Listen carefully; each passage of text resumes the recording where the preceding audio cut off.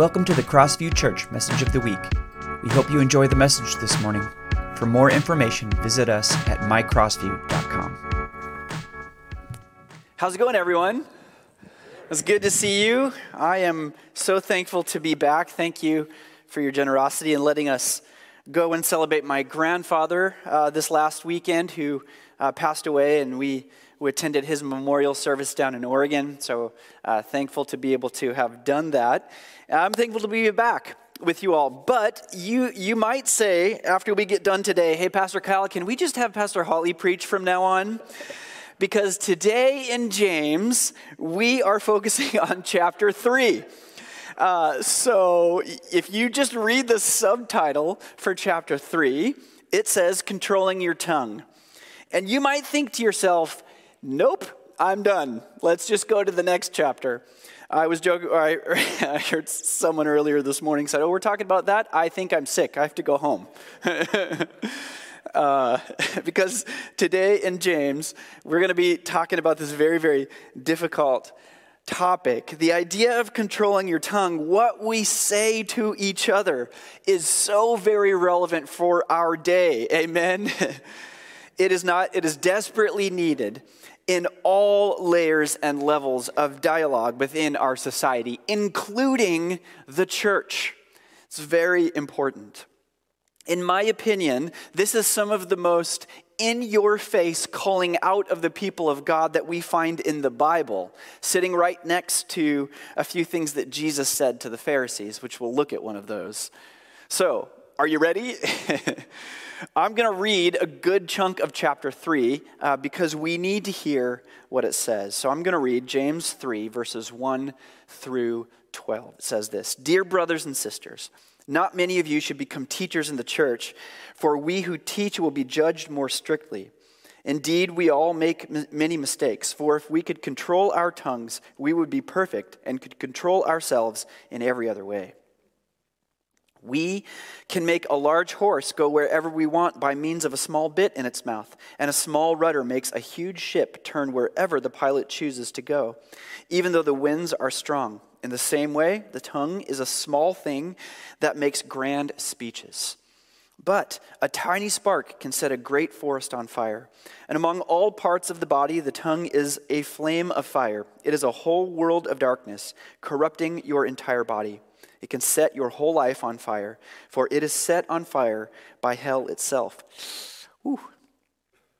People can tame all kinds of animals, birds, reptiles, and fish, but no one can tame the tongue. It is restless and evil, full of deadly poison. Sometimes it praises our Lord and Father, and sometimes it curses those who have been made in the image of God. And so blessing and cursing come pouring out of the same mouth. Surely, my brothers and sisters, this is not right.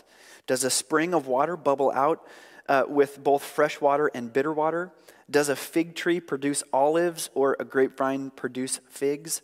No, you can't draw fresh water from a salty spring.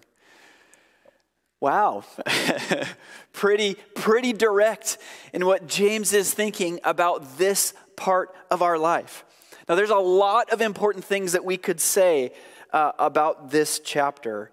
One of the things that I want to continue to highlight is we've been very careful in the last few weeks making the connection in James with that true faith requires action. That's part of the main theme in the book of James.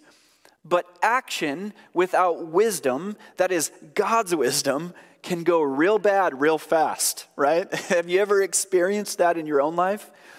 James is clearly making the case here that this area, our words, is where our action without God's wisdom can and usually does go bad and to devastating effect. So I want to just hit you with one of the main points that James makes and that I'm going to be making right from the beginning. James doesn't dance around the truth, and neither will I. Underlying this whole discussion is the truth that what's in your heart will be displayed in your life. There's no choice about it. And more specifically, what's in your heart will usually come out in what you say. And this is where we hear that we're like, I almost put that meme up, that meme up on the screen? Because it's hard to hear that. This is a part of what James is saying to us. Just in case you're wondering, Jesus says something very similar in one of those infamous confrontations between himself and the Pharisees. In Matthew chapter 12, we find this powerful story of when Jesus healed a man possessed by a demon. And it reads like this. Then a demon-possessed man who was blind and couldn't speak was brought to Jesus. He healed the man so that he could both speak and see. The crowd was amazed and asked, "Could it be that Jesus is the son of David, the Messiah?" But when the Pharisees heard about the miracle, they said, "No wonder he can cast out demons. He gets his power from Satan, the prince of demons." So as you can imagine, Jesus was not very happy with that response. And he kind of laid into the Pharisees for a few verses. And some of what he says, we find just a few verses later in 25 and 26. Any kingdom divided by a civil war is doomed. A town or family splintered by feuding will fall apart. And if Satan is casting out Satan, he is divided and fighting against himself. His own kingdom will not survive. In verse 28, Jesus says, "But if I'm casting out demons by the Spirit of God, then the kingdom of God has already arrived you." Essentially, he says, and you're missing it, right? Because you're not following the wisdom of my ways in the kingdom of God. Jesus ends this whole thing by commenting on the condition of their heart. And don't miss this, because this is the same point that James is making. In Matthew 12, 33 through 37, it says, "A tree is identified by its fruit. If a tree is good, its fruit will be good. If a tree is bad, its fruit will be bad. You brood of snakes," or in some translations, "you nest of vipers. How could evil men like you speak what is good and right? For whatever is in your heart determines what you say." He goes on, "A good person produces good things from the treasury of a good heart, and an evil person produces evil things from a treasury of an evil heart. And I tell you this, you must give an account on Judgment Day for every idle word you speak. The words you say will either acquit you or condemn you." See, this is why you're like, okay, enough, Kyle. We want Pastor Holly back, right? This is hard stuff. What's in your heart will be displayed in your life. There's no choice about it. And what's in your heart usually comes out in what you say. How are you doing with this? Are you reflecting? Is the Lord speaking to you? N.T. Wright puts it this way, that the tongue, it seems, is the last bit of a human being to learn its lesson. I like that. The misuse of our tongue is so easy to do. And if we're honest, sometimes it feels so good, doesn't it? But the destructive use of words is absolutely not the way of someone who follows Jesus. At least it shouldn't be. James was spot on as he's talking to the Jewish believers, saying it's really important. This topic is so really important. I find it fascinating that he says, no one can tame the tongue. It's restless and evil, full of deadly poison. See, what James does is identify something that for all of us can so easily be co-opted from its proper use by Jesus for the kingdom of God. That is to build up and to encourage, to actually speak life into our reality. And instead, it can become used to further what our spiritual enemy hopes for, to destroy, to tear down, to divide, to break apart unity. One author I read this week wrote this. In John chapter 10, verse 10, we find Jesus saying, "The thief," another name for the devil, "comes only to steal, kill, and destroy." Jesus says, "I have come that they may have life and have it to the fullest." And then the author highlights, steal, kill, destroy. For Jesus, the devil is the archetype of the villain who is hell-bent on destruction. He just wants to watch the world burn. His motto, tear it all down. Wherever he finds life, he tries to stamp it out. Beauty, deface it. Love, corrupt it. Unity, fragment it into a million pieces. Human flourishing, push it to anarchy or tyranny. Either way will do. His anti-life, pro-death, pro-chaos agenda is an insatiable fire. I love that kind of description that we hear about that. And the choice that we have is, how will we use our words? In which reality will our words contribute? The reality and truth of the kingdom of God, or the plans for disunity and destruction by the devil. It's a really difficult dichotomy when we think about it. And I love what James does next. He would make a really great modern day preacher because he uses 3 examples or illustrations that make the same point, right? To help his readers understand the power of our words. And I apologize for the slide. I think I've mislabeled the slide. It says Matthew 12:33, the same reference as before, but this is from James chapter 3. It says, James chapter 3, verse 3 and 4 and verse 5. We can make a large horse go wherever we want by means of a small bit in its mouth. A small rudder makes a huge ship turn wherever the pilot chooses to go. And even though the winds are strong, and a tiny spark can set a great forest on fire. He's making one point. His point is this: small things have great power. And we all need to understand our words, ironically, are never small, right? Small things have great power. The words that you say are never without consequence. They're never small. So think about it. Have you ever been encouraged by the smallest compliment? Have you ever been able to get through a very difficult circumstance because someone came alongside of you and said, "You can do it"? On the flip side, have you ever experienced pain because someone used their words to tear you down, insult you, or diminish your value? Have you ever felt the sting of a loved one's harsh statement, maybe even in the heat of a moment? That pain can be deep, can't it? Small things have great power, and our words are never small. Just one little piece of metal under the tongue of a giant war horse can make it change directions at the whim of the rider. It's fascinating. A rudder can change the direction of an enormous ship, even in the most difficult of weather or storms. How many times have you heard of forest fires being started by a lighter being dropped, or a match, or a cigarette, or something that starts a forest ablaze, right? Only you can prevent forest fires, right? Small things have great power. We need to understand that sometimes our words may feel small, but they have great power. Pastor Holly and I were talking this past week about how in our culture today, especially in the public discourse, rhetoric has moved further and further to extremes. And what that has conditioned us to think that we need to go along with that trajectory towards the extremes to be heard or to have any kind of meaning. That's not what James is saying here. N.T. Wright wrote this: "We know only too well how the tongue is a fire ready to set things ablaze. From the way that words trip up politicians and other public figures, we know that one word out of place can ruin a career or bring down a government. One unwise remark reported and circulated on the internet can cause riots on the other side of the world. So, says James, the tongue is like a little world all of its own, a country within a country. The larger area, the person as a whole, may be well governed, but this smaller region, corruption and wickedness reign unchecked." I love that idea.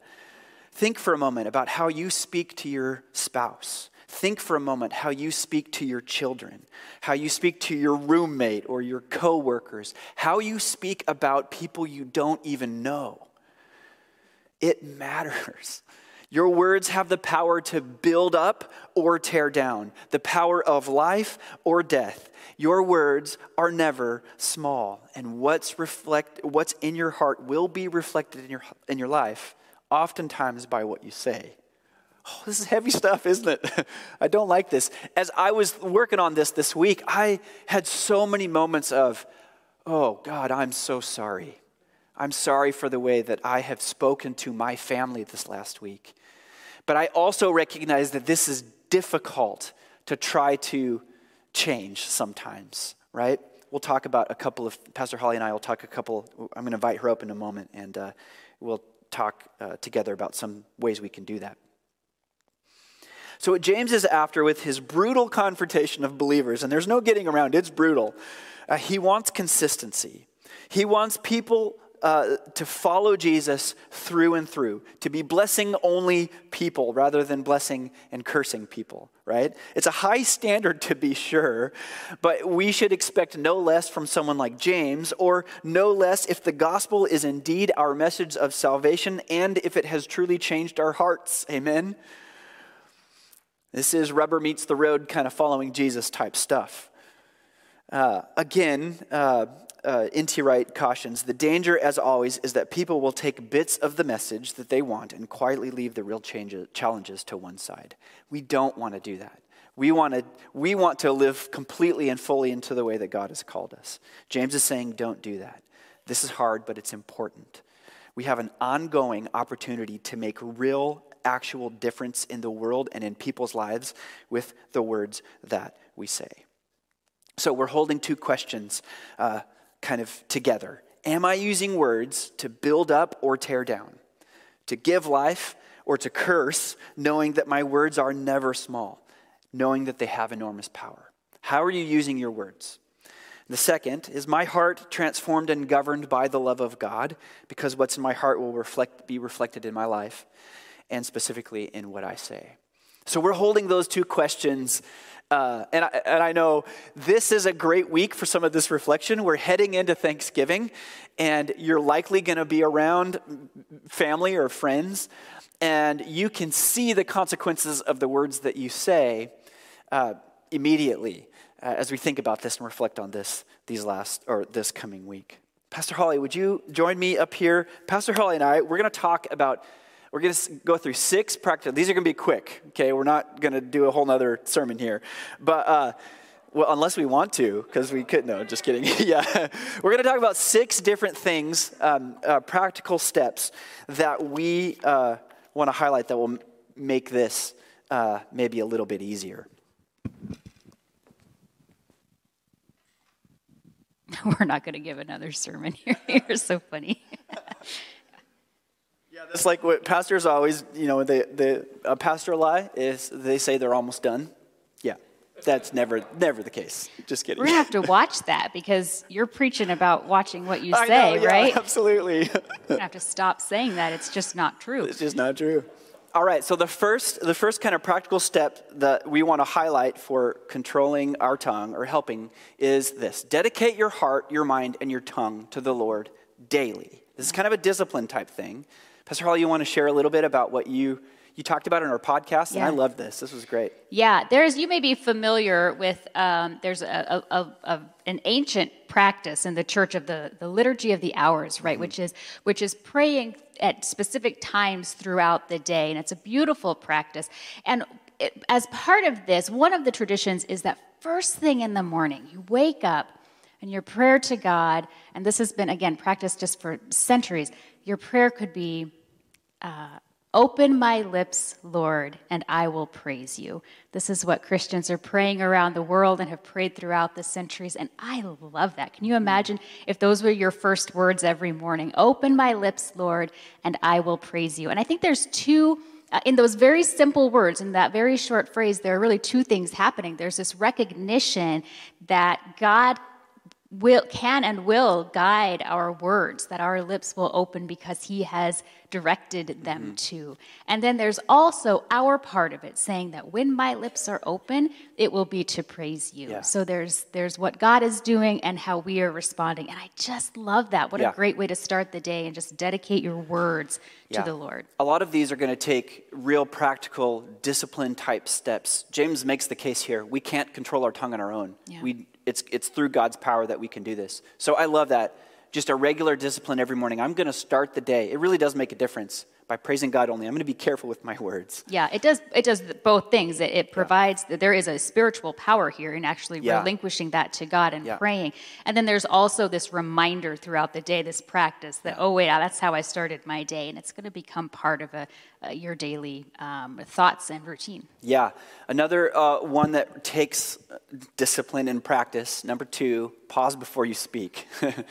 That one can be really hard, especially if you're in the heat of the moment, right? Where you're frustrated or you're upset or you feel passionately about something. But this is such a good practice. It's a good practice spiritually at any point, just to pause, to ask the Lord for discernment. Is this a good thing to say right now? Can I say this, what I'm thinking and feeling, what I want to say?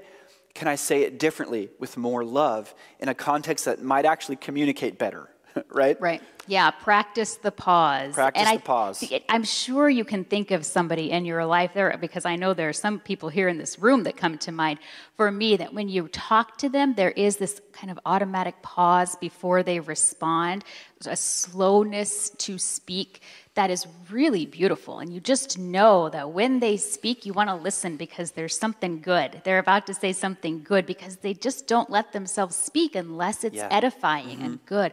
So when I see someone take that step back and pause and think before they respond, I know good things are coming. Yeah. This is a hard one, but it's an important one and will probably serve you very well if you can practice this on a regular basis. Someone once said, taste your words before you spit them out. That's good. Acknowledge your need for discernment and God's grace to help you remain conscious of your words. Be intentional. Yeah. I love that. The third one, and this one might be difficult because, it's hard. It just is. Surrender your right to complain. We don't like that. There's an audible, it's the tension of, that's a good idea, but I don't want to do that, right? Yeah, you should definitely do that, Pastor Kyle. Yeah, that's a great idea for you. I constantly complain. I'm overly optimistic most of the time. But this is such a good one. We don't, complaining often is, biting and critical and not life-giving. And I don't know, I feel like we, especially in the context of our public discourse today, feel like we have a right to this. Right. But that's not what James says. It's a humility to be able to surrender your heart, mind, desires, wants, everything to the Lord and say, is what I'm about to say right now serving the kingdom of God or not? Right. I'm going to surrender. I'm going to give that over to God. So hard, but such a vital part of being a follower of Jesus. I know one of a person in my life who has served as a mentor once told me that as a follower of Jesus, you have to give up your right to be offended, which has been really difficult, but such good words. And this just falls right in line with that we might think that as human beings living on this world, we have the right to complain. We have, especially in this country, we like to talk about our freedom of speech and that we get to say whatever we want. Not as followers of Jesus. That is not a kingdom of God principle. So, this is tough, but so good. So good. And just for some context, we're not saying, there are biblical mandates to stand up for things like injustice and that kind of stuff. Yeah. But that's different than what we're saying here. And so this is a good one to practice and very, very hard. The fourth one, ask for accountability. We've been talking for, ever since we started kind of really focusing on our discipleship pathway about the spiritual benefit of having close personal relationships that help us become more like Jesus. Right. Mentoring, small groups, friends, family, whoever this can be for you.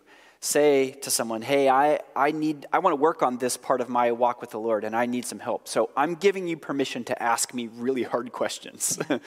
Ask me, how did you speak to your husband today or your wife today? Or how are you speaking to your children? Ask those Wesleyan questions. Is there anything that you need to confess but since the last time we spoke in this area of your life? But it is so, so vital for us to have support relationships where we have given them permission to ask anything. And even, we talked about this in the podcast discussion this week, but I think even just verbalizing that request to others, that in itself holds us accountable. I remember many years ago when Andrew and I were first married, we were in a small group at Pastor Mark and Judy Morrison's house in Bothell, almost 20 years ago now, and I was struggling at that time with a particular group of friends who, when we got together, our conversation inevitably turned to gossiping. And I was struggling with that. And I remember bringing that up in their group as I need prayer. I need help with this. And they very graciously prayed for me. But at the same time, just saying that out loud is enough to kind of keep that in check. Because you know what? I was absolutely, after saying, please help me with this, was I going to go to that group and start gossiping? No, because I had just asked them for this help and accountability. So there's this spiritual power of community, and then there's also just that reminder for yourself that you've put this into words, and it's going to be a constant reminder. Yeah, this is a very good practice for all of us. The fifth one, to ask for forgiveness for unloving words or attitudes and apologize. This is just if you've been married for any length of time, this is a best practice for healthy relationships, yes, right? Sure.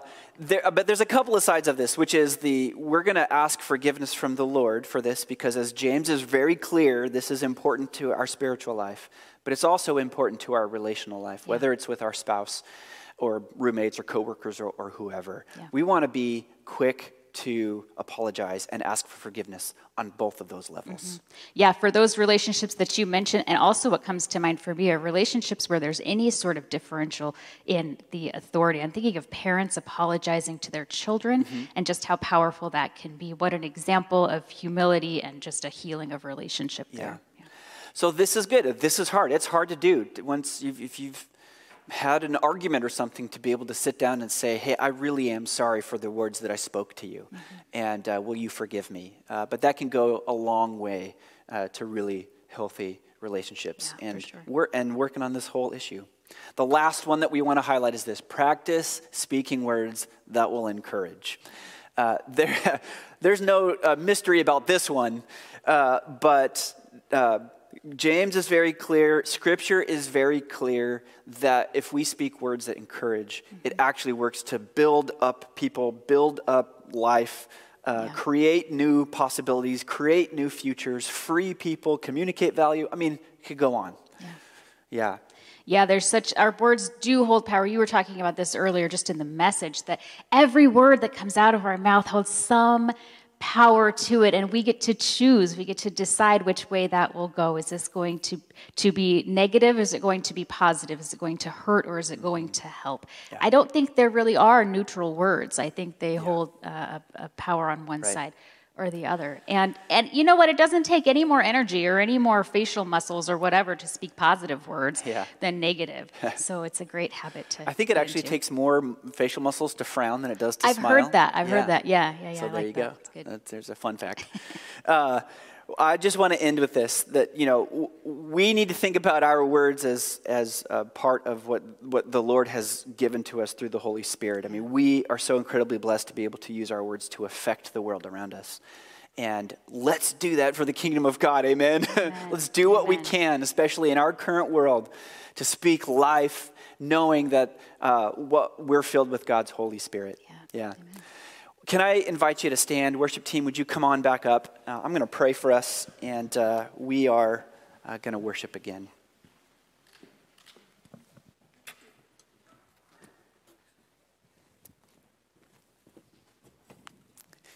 Let's pray.